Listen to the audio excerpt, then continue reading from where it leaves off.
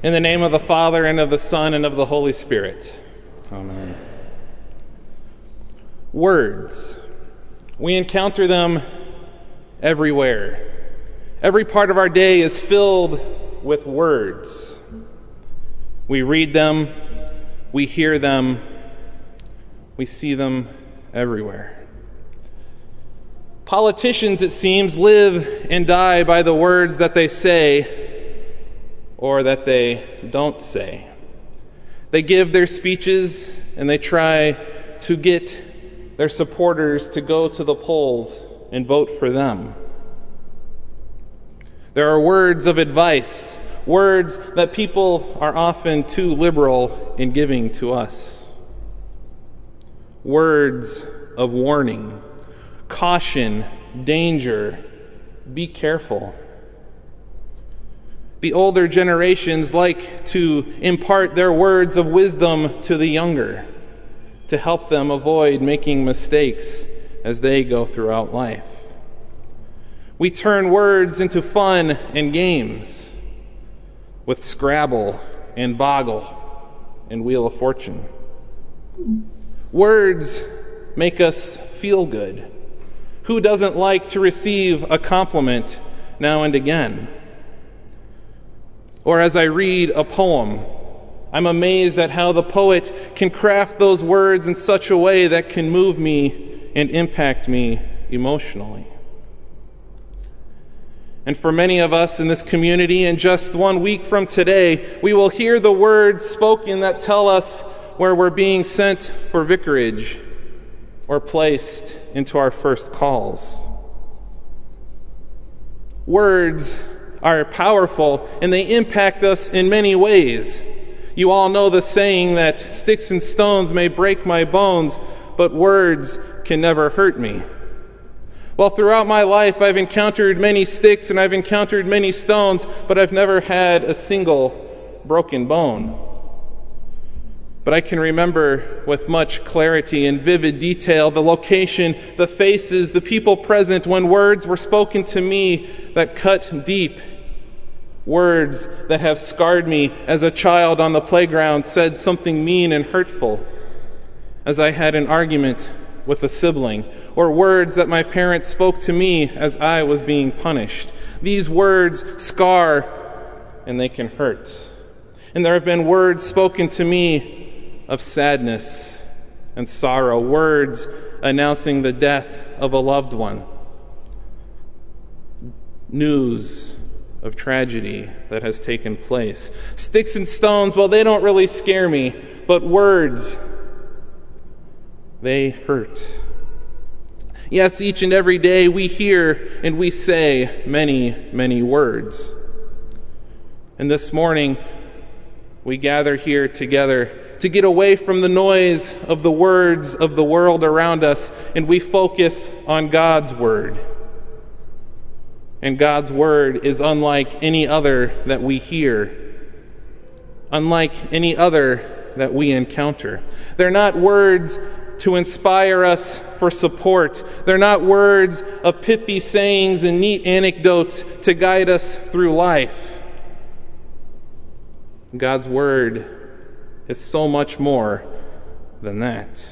And the fact is that God's Word hurts. God's Word tells us how by one man sin has entered into the world and corrupted all of creation. God's Word tells us that by the sin of Adam, we are all corrupted.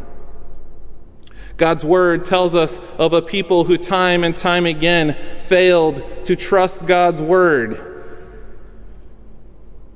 and instead rebelled against Him.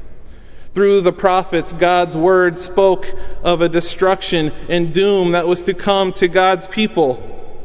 And through God's Word, He reveals to you and to me that we are nothing more than sinners who deserve death.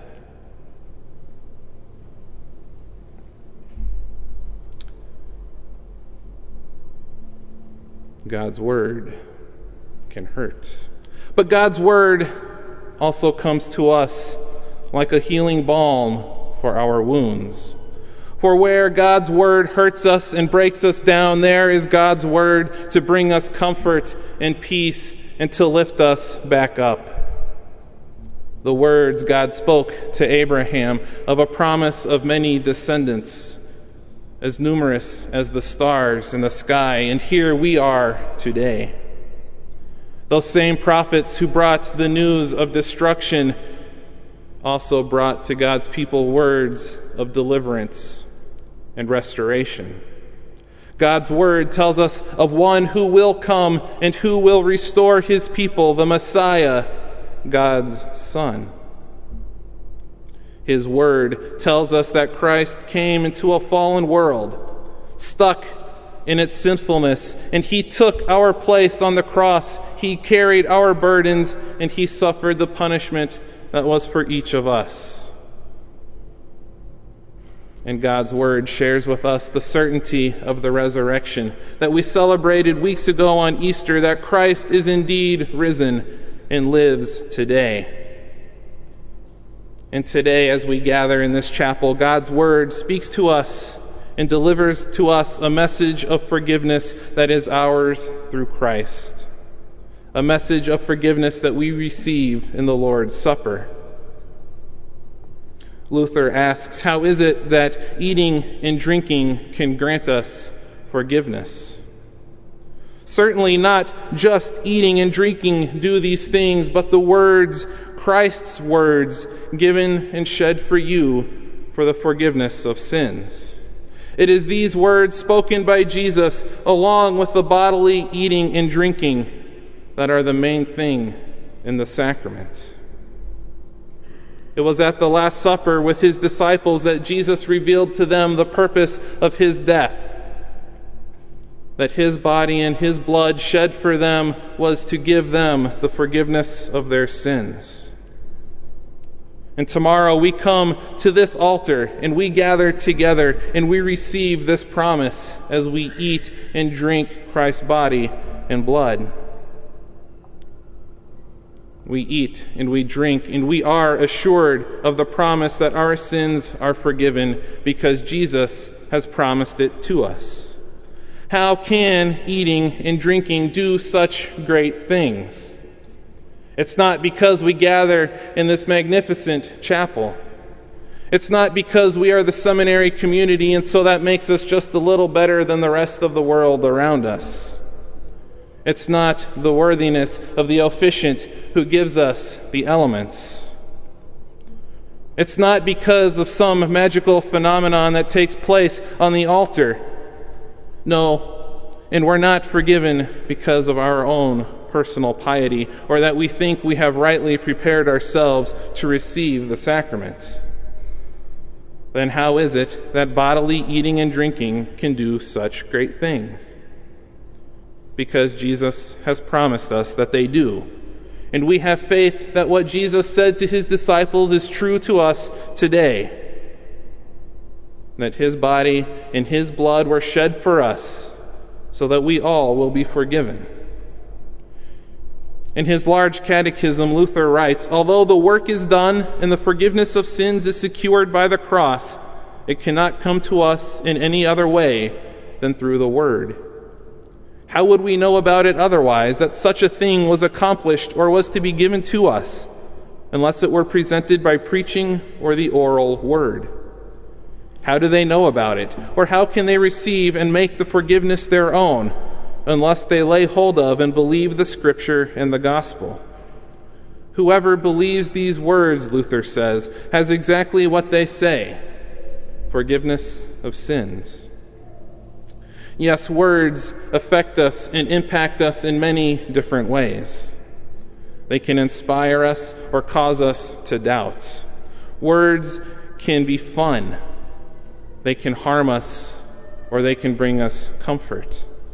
But no words compare to the words of promise that Jesus speaks to us in the Lord's Supper when he tells us that his body and his blood were shed for the forgiveness of our sins. And my friends, you can take his word for it. Amen.